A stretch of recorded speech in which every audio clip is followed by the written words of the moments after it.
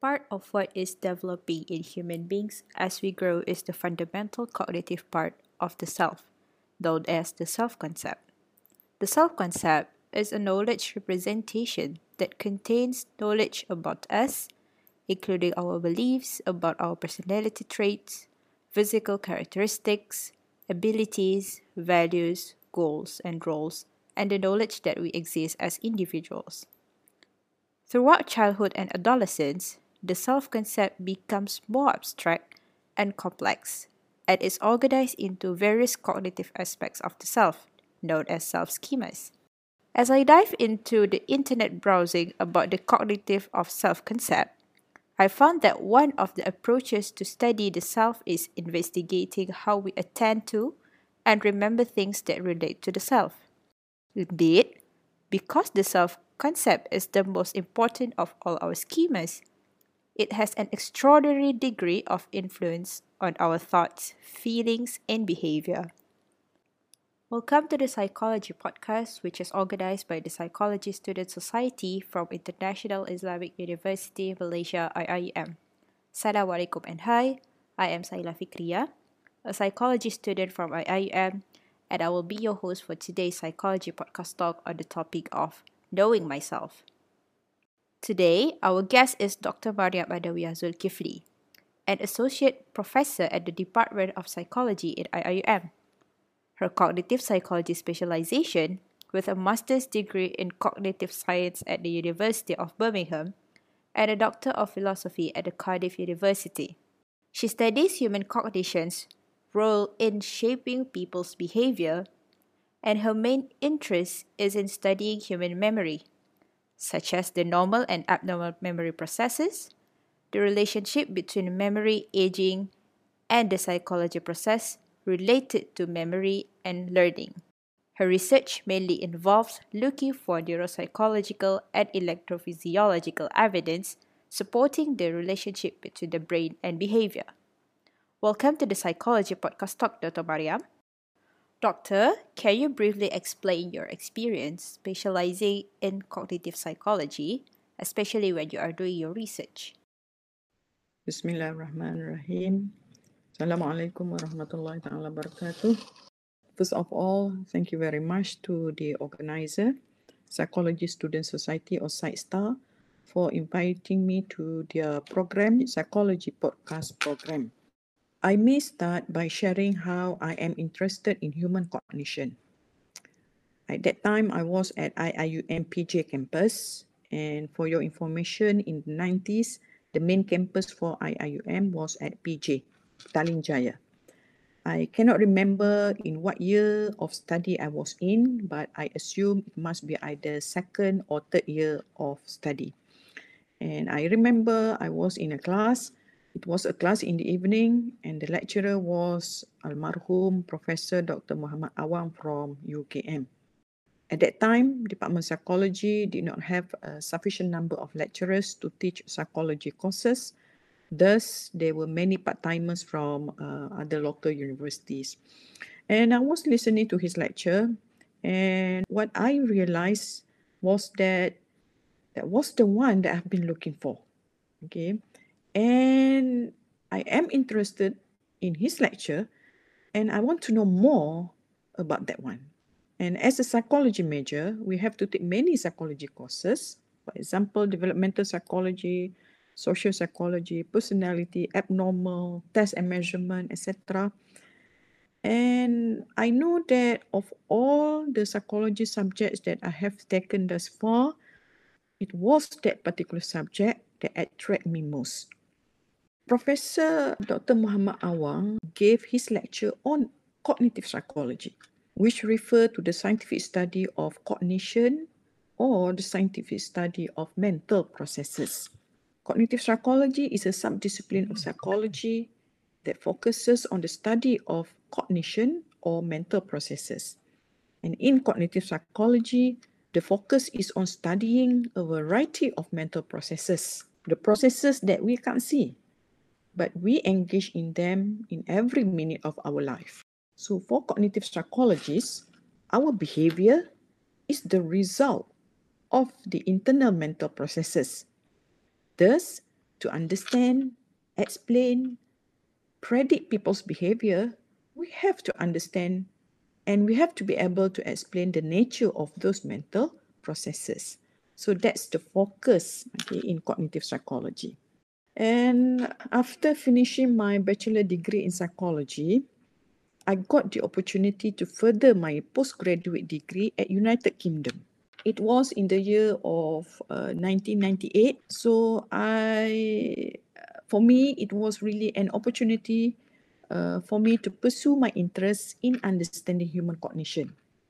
I went to Birmingham University, United Kingdom, for my MSc in cognitive science, and it was actually such a golden opportunity for me because at that time that I was exposed to conducting research with brain damaged patients.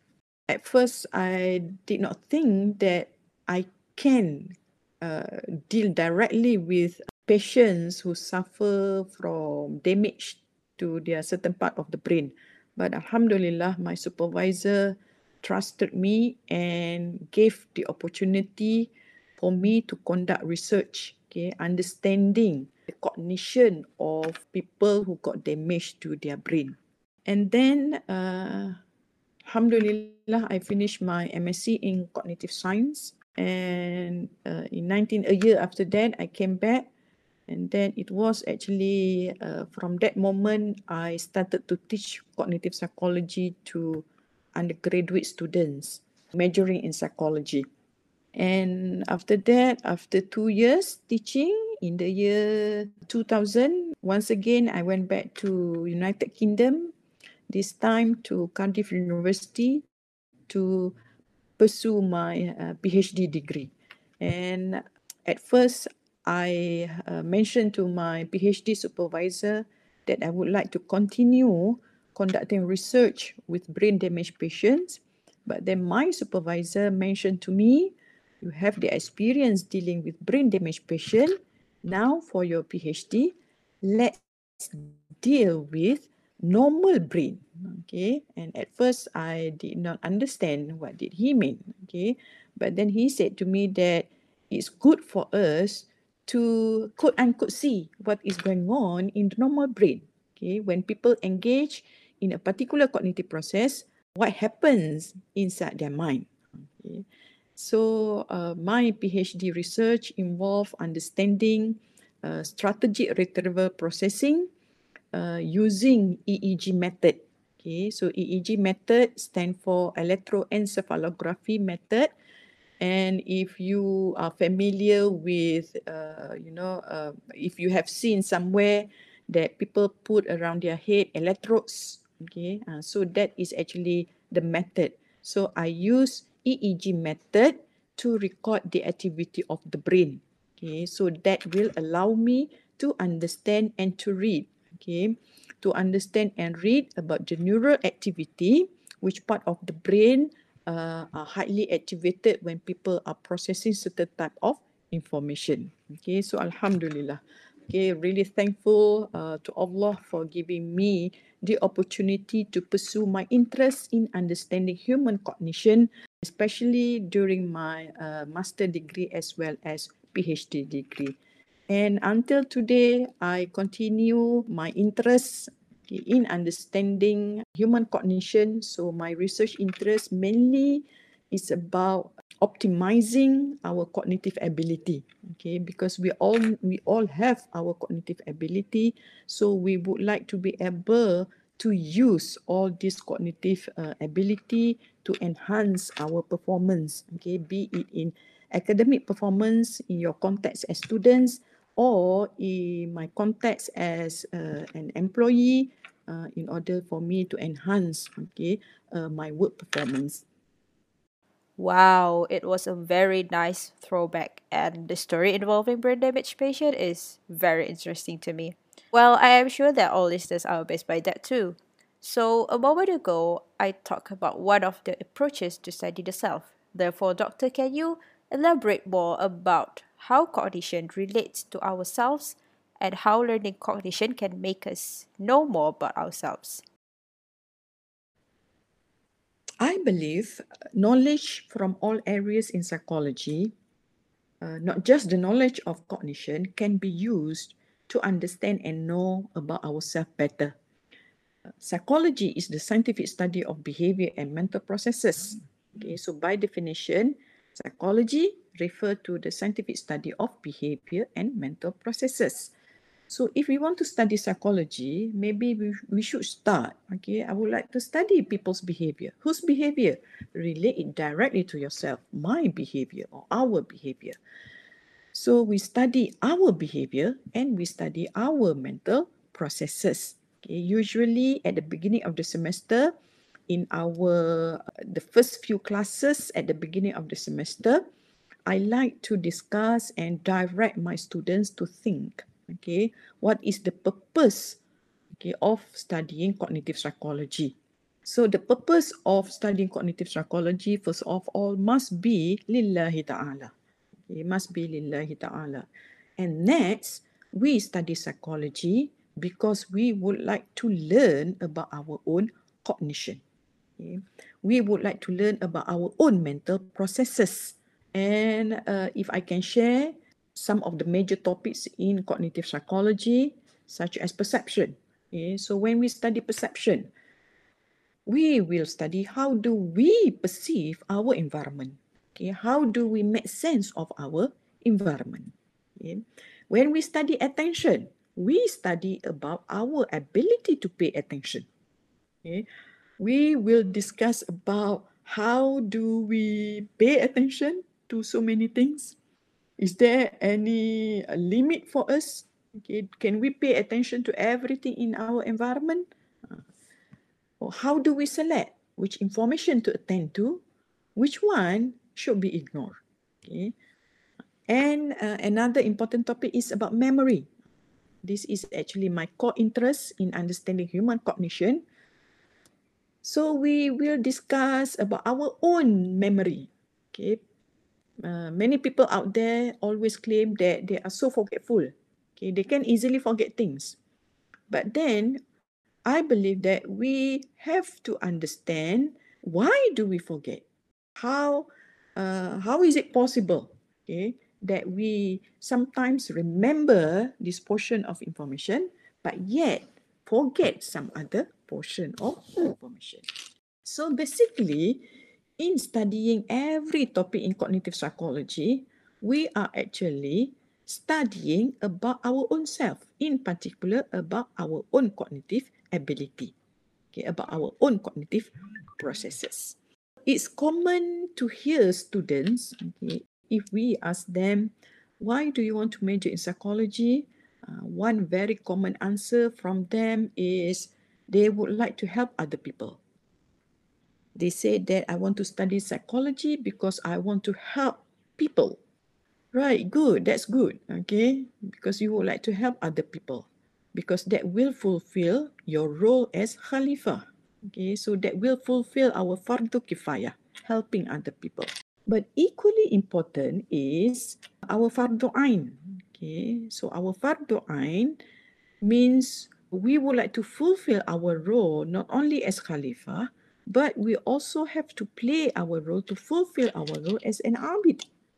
Okay? So, in order to fulfill our role as an abid, okay, a servant, we have to know our own self. Okay, we have to know our own self.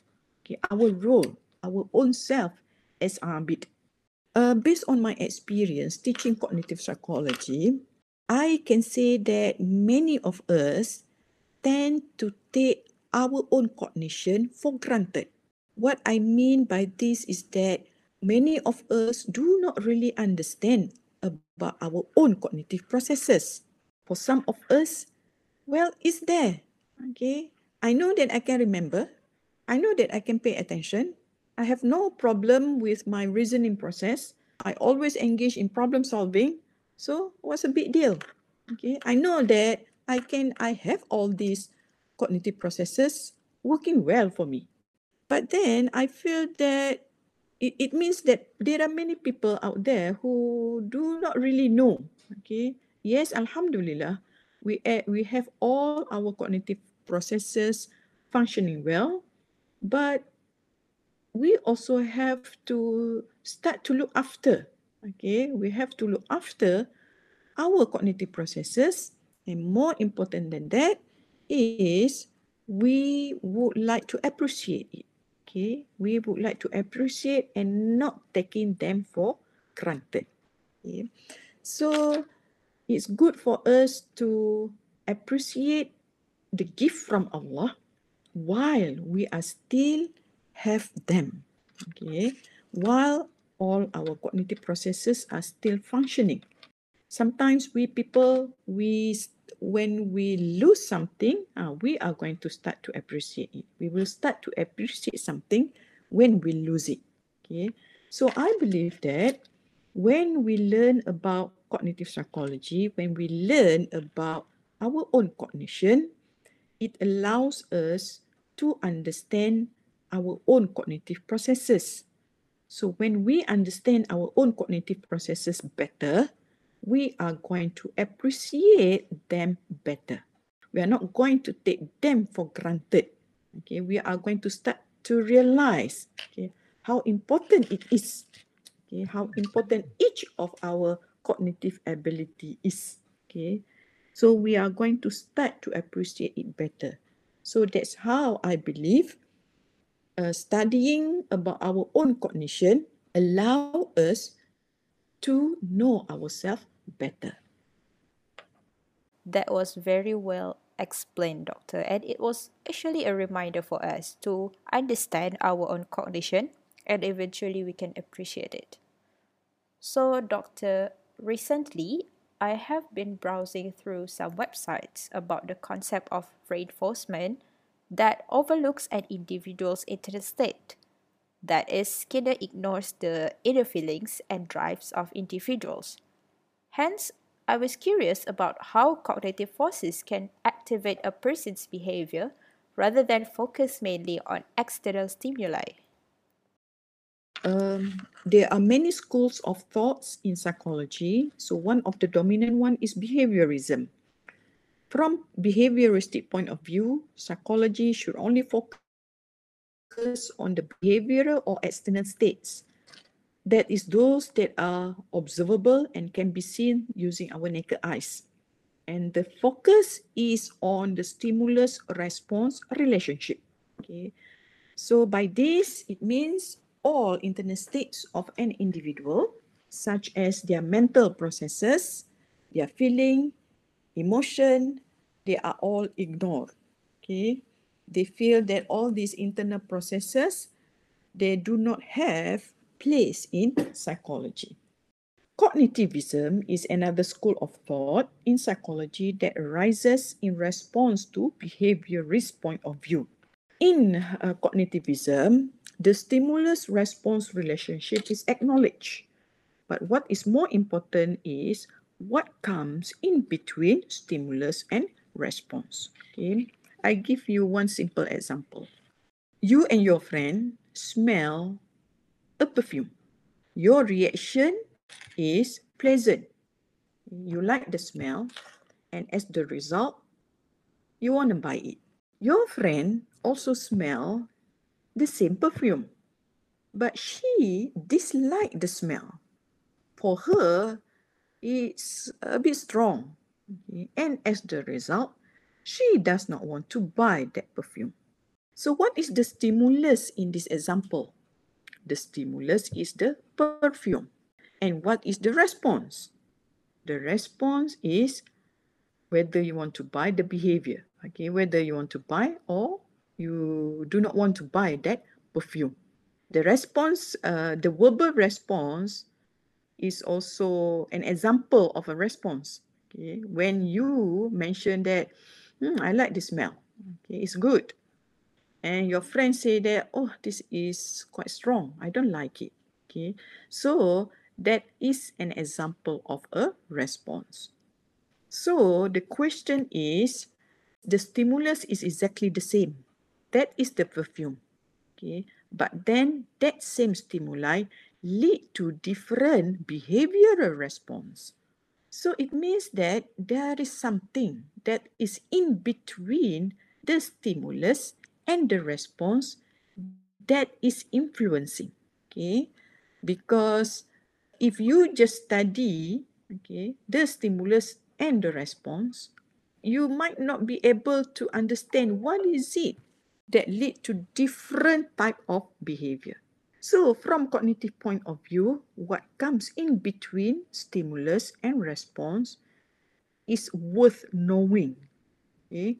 Is worth understanding. So we have to take into account what comes in between stimulus and response in order for us to understand the behavior of a person. Okay? Right. So we know that our internal states play important roles in our behavior. Understanding an individual will not be complete if the focus is just on those that can be observed. So from cognitive point of view, the internal states of the individual, for example, the mind, the mental processes, the physiological processes, the feelings, the emotions, these are all important forces for our behavior. Okay? So coming back to your question, how do these cognitive forces activate a person's behavior? Okay, right. First of all, the mindset. Okay, what is in the mind? Okay, so the focus is on the mind. So when we say the mindset, it brings us the meaning of our way of thinking. So it includes our attitude, our belief, our way of thinking about something. So our way of thinking about something can be influenced by other factors. For example, our experience. For example, it can be influenced by the way your parents raised you up.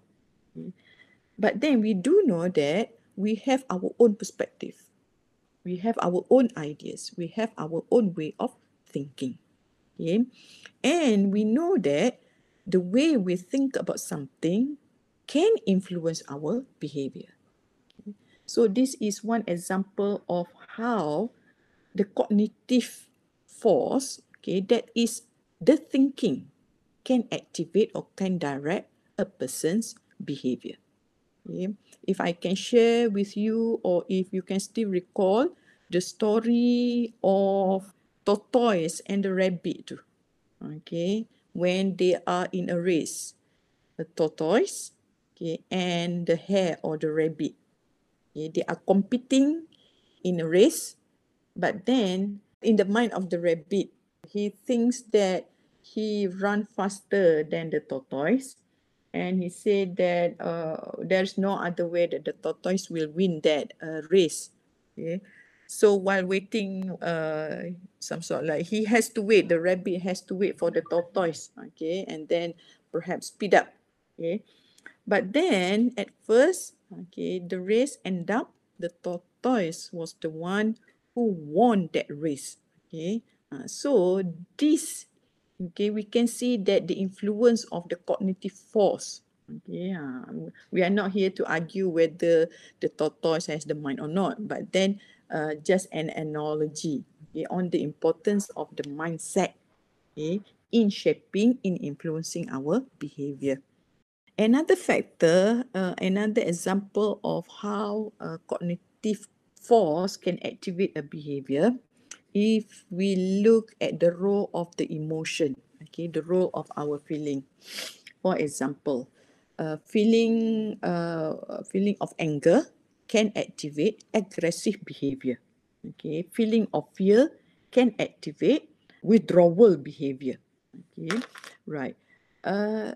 Emotion or our feeling has a very strong relationship with our cognitive processes. Okay, and of course there is no direct causation for behavior, which means that it is not necessary, it is not direct that whenever you feel angry, you are going to end up with aggressive behavior. Okay, whenever you feel fear, it will always end up with withdrawal. Okay, so which means that we cannot say or we cannot conclude that there is a direct causation for behavior. But okay, our feeling, okay, how we feel about something, okay, is also an example of how the internal process in us, okay, the subjective experience that we have in us can shape or can influence our behavior. And if I can share another factor of another example of how internal process influence our behavior is by looking at motivation. Okay, looking at the area of motivation, the aspect of motivation. So we know that when we discuss about motivation, it refers to the internal pushing factor. Okay, we know that this motivation is from inside. So it means that what drives us or what push us to engage in certain behavior. Okay, what push you to study, for example. If you pause or think for a while, you are going to feel there is something from inside me. Okay, so when you discuss about attention, it is common for us to discuss about the two types of motivation. One is extrinsic motivation and another one is intrinsic motivation.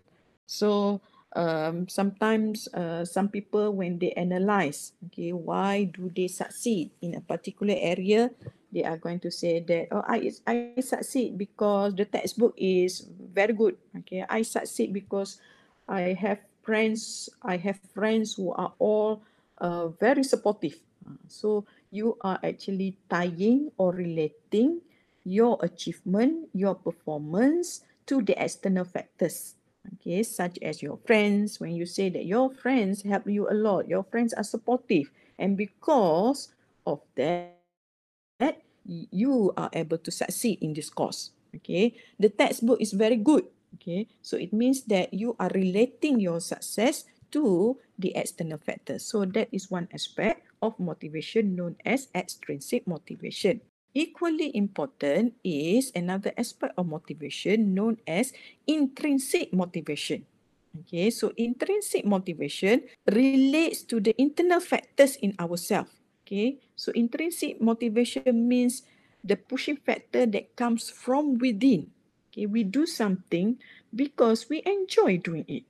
Okay, so you learn cognitive psychology because you enjoy studying it. Okay, and you know that studying it is so satisfying. So you are going to repeat that behavior simply because of the internal feeling, simply because of that you feel this is actually the pushing factor that comes from within me. Okay, and we can understand that if you like something, if you have a passion in it, definitely you are going to spend your time doing it. Okay, so that really shows that our behavior is directed by internal forces. Okay, so it means that what is invisible in us, okay, our internal processes do play important role to shape our behavior.